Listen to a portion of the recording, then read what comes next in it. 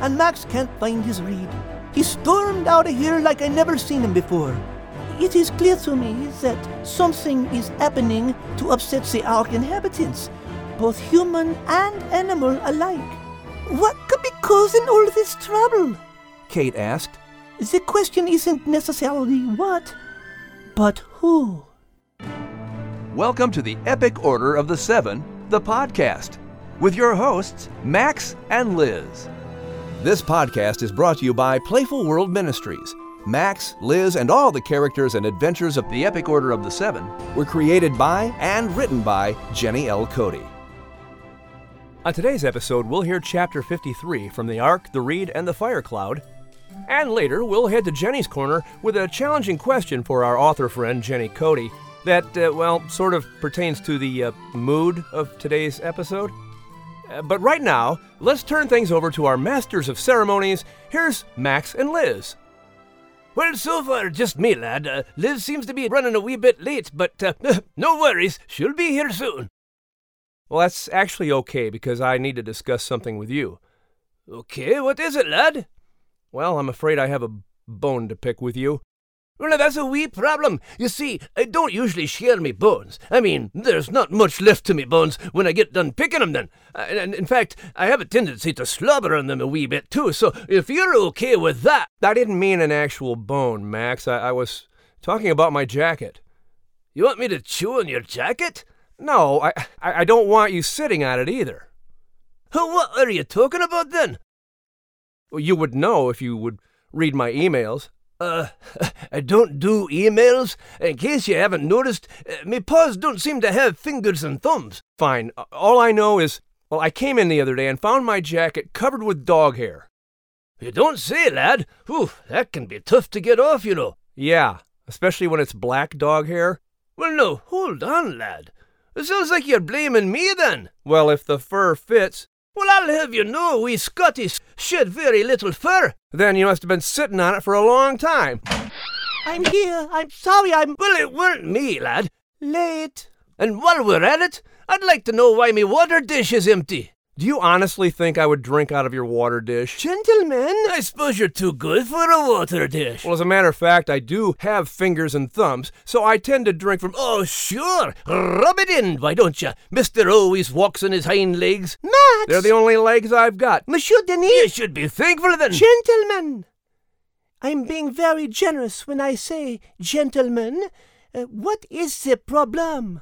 I come in here and find my jacket covered with dog hair, and I don't even Max like acts his like jacket. he's... Silence! Max, go lay down. Monsieur Announcer, read the story. Chapter 53, Trouble Afoot. Ada was in a foul mood. She swung an empty bucket as she yelled for her sons. Ham! Shem! Japheth! Shem poked his head out of the storage room, and Ham came up behind him. Japheth was just coming up the stairs. "Yes, Mother?" Shem asked as he and Ham made their way to the kitchen. Ada pointed to the mess in the corner. Who overturned the buckets? And before you answer, I'd like to remind you that not me wasn't one of the animals brought on board. The sons looked at each other but didn't answer. Noah continued drawing on his tablet, keeping quiet. Well? Ada asked impatiently. Nala stopped preparing the meal and tried to help the situation. I did see a rabbit up here earlier. So you're telling me it was a rabbit? The rabbit kicked the bucket? Ada asked, her hands on her hips. No one dared answer.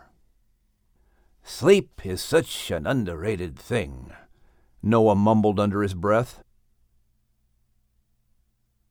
But of course you see me now, said Rajah Peacock, perturbed that Al was trying to keep him from seeing Liz, who was still sleeping. I have a marvelous idea that I know she will want to implement right away.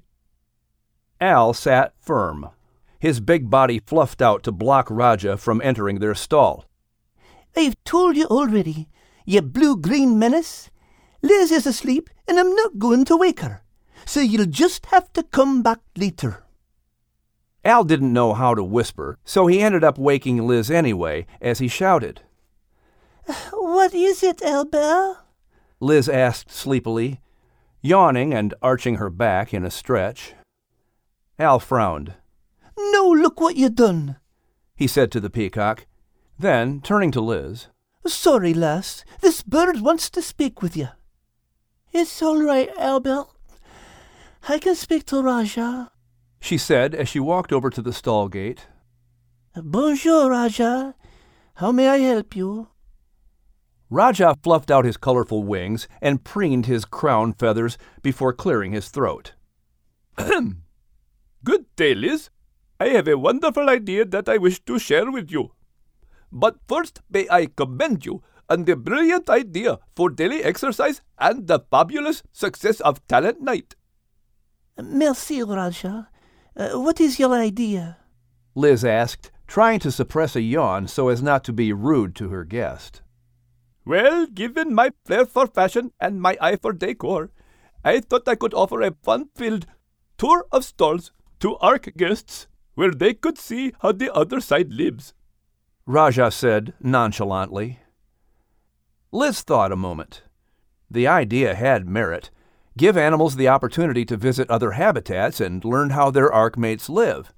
Yes, it had tremendous educational value for teaching animals about creatures from all over the world. Raja, I believe you have come up with a bon idea. How do you propose doing this? Raja glared at Al in triumph and said, I say we hold the tour of stalls when the humans are asleep, just like Talent Night. Obviously, the animals will need to leave their stalls to roam the ARC. I will lead the tours, of course, but I must limit it to 2 nights per week and can take no more than 30 guests on a tour at a time. So, of course, this will be rather exclusive due to obvious limitations. Liz wrinkled her brow. Well, we will have to see how this will work. You see, Raja, activities should be for all the ARC inhabitants to enjoy, no? I do not know how limiting participation will work, but I am willing to try. What do you say we begin tomorrow night? I will get the bird messengers to pass the word today. Oh, but how do you make a list of who will go on the tour? Oh, but by invitation only. That way we can keep the numbers manageable. I will give you a list for the messenger birds to make the invitations. I'm sure everyone invited will want to come. Now I must be off to plan the great event. Raja turned and flared his feathers in a grand display as he walked down the corridor. Al gave a low growl. Sure, and that is the cockiest peacock I ever seen. He is one snobby bird, and so selfish. Oh, Albert, I understand your feelings. Raja is quite the show-off, but his idea does have merit. We will see how it goes, no? Liz said, rubbing her head on Al's cheek. Smile. Don't let Raja upset your day. One corner of Al's mouth slowly turned upward, then the other. He wiggled his whiskers and chuckled as Liz directed his thoughts to lunch and more positive things to think about. Food always worked miracles for Al's mood.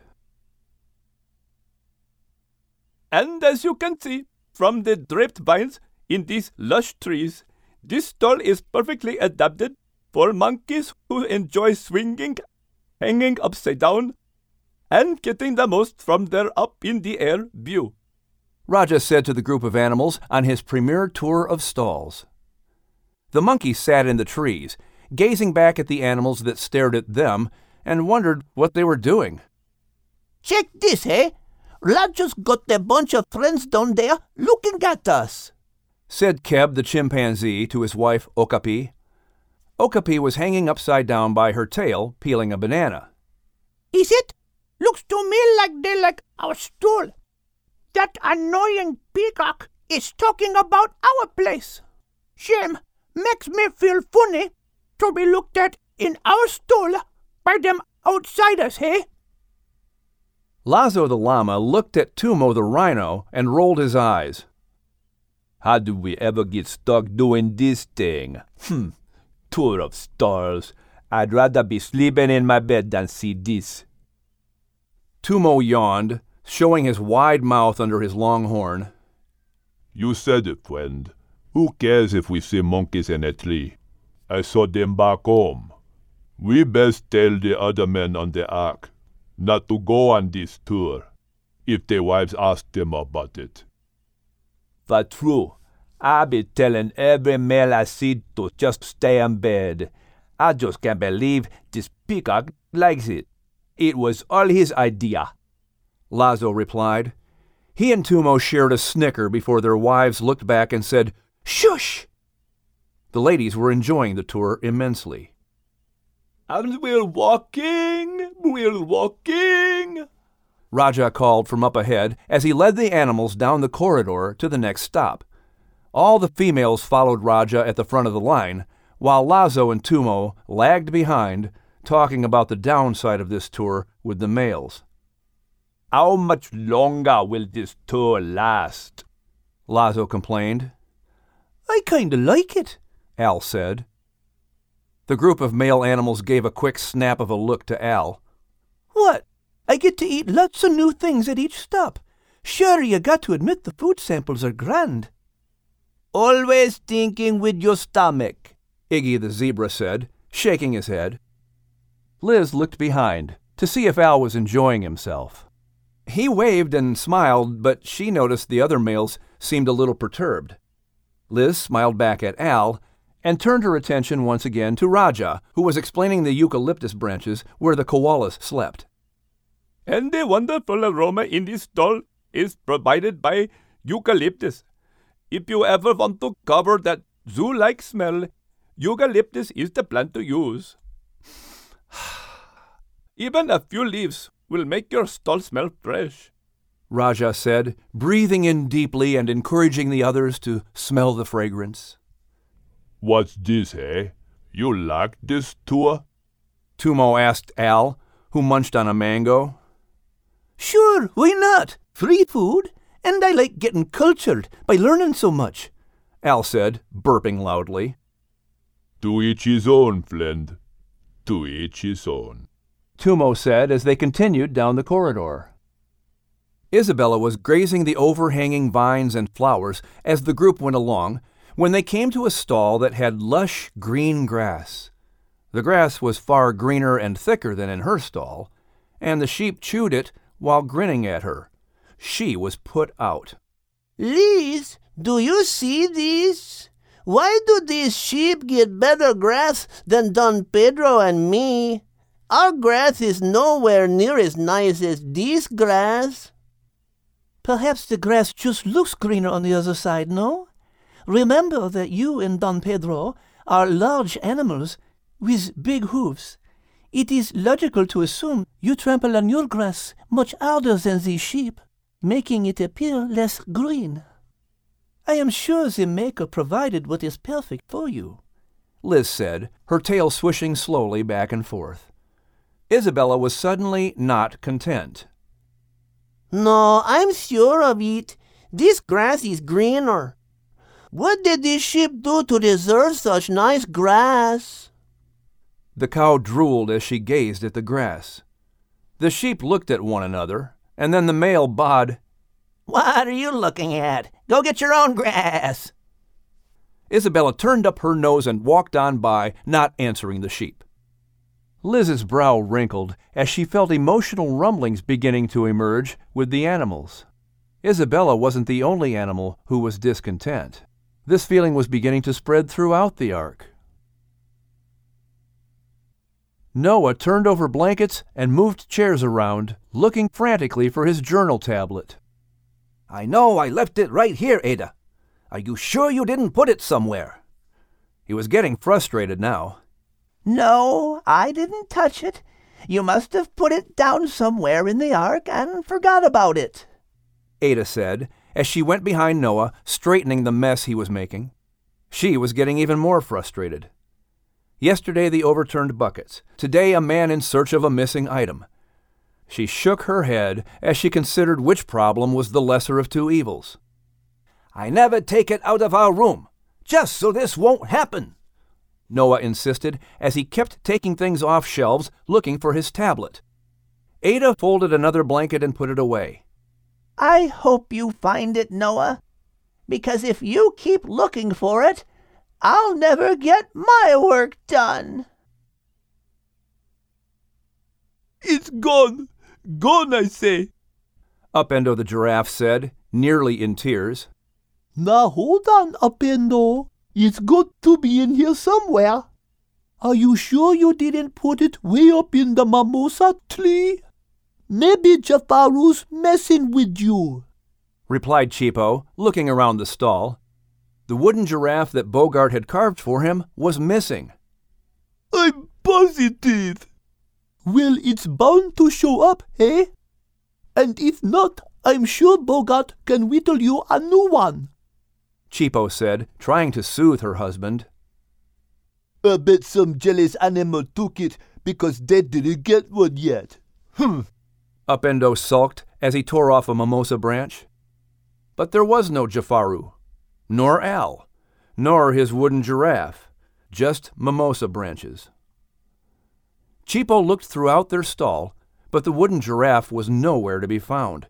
Where in the world could it have gone? And why would anybody want to take it? Cheapo decided she'd better tell Liz about this. I'm telling you, lass, me Reed was right here just yesterday, Max growled. He was in a huff, unable to find his Reed anywhere. His nose was sniffing all around the stall. If I get me paws on whoever took me Reed, they'll wish they never boarded this ark. Calm down, mon ami. I'm sure there is a logical explanation.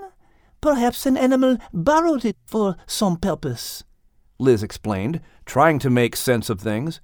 She had heard reports of missing items all over the ark this morning. Tippin told her she even overheard Noah complaining about a missing tablet. Now this, and right in her own stall. Well, if there is a logical explanation, some beastie has a lot of explaining to do. I'm going to look for it. Tell Kate I'll be back later, Max said as he stormed out of the stall. Kate was down visiting Isabella this morning when she heard the cow was upset from last night's tour of stalls. Liz, I think you better come have a look here, Al called from the corridor, a banana in his hand. He had just returned from the rainforest for his morning banana run. A line had formed outside Liz's stall, and it was all Al could do to keep the irritated animals back. His fur fluffed out as he told the animals to just hang on. At the front of the line was something he couldn't believe.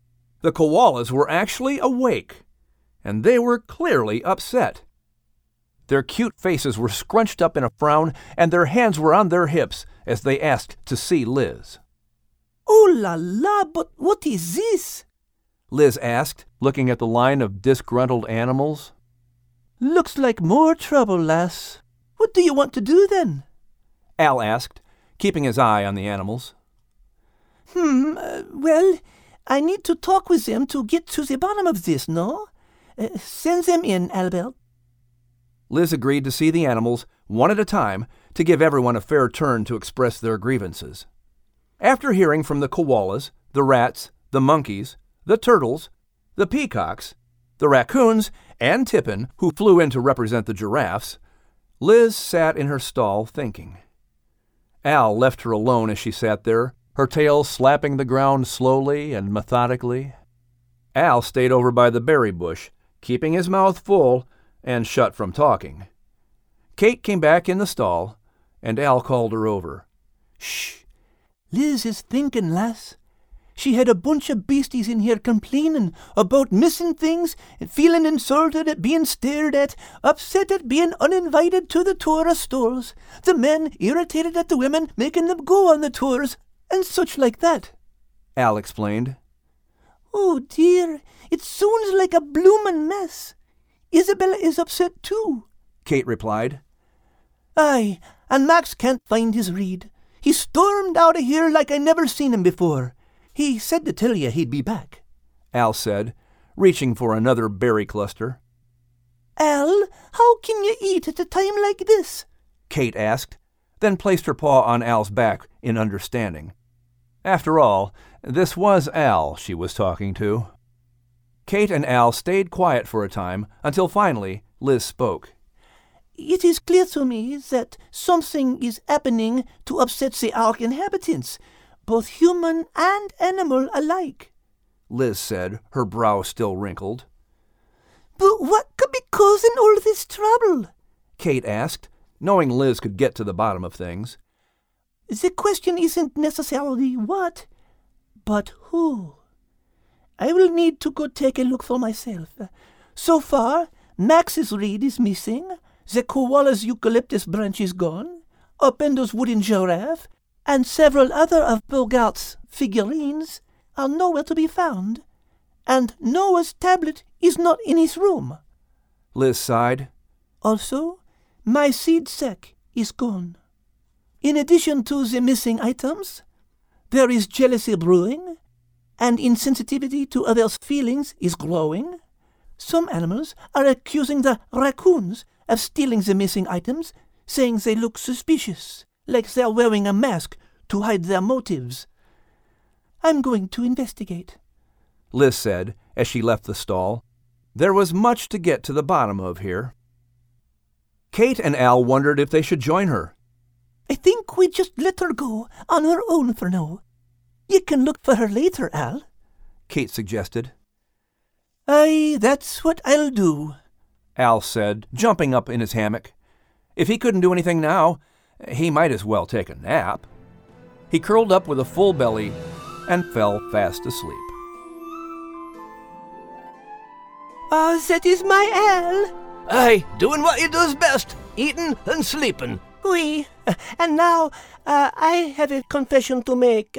Monsieur Denis, it may interest you to know that a common trait of both dogs and cats is that we both shed fur.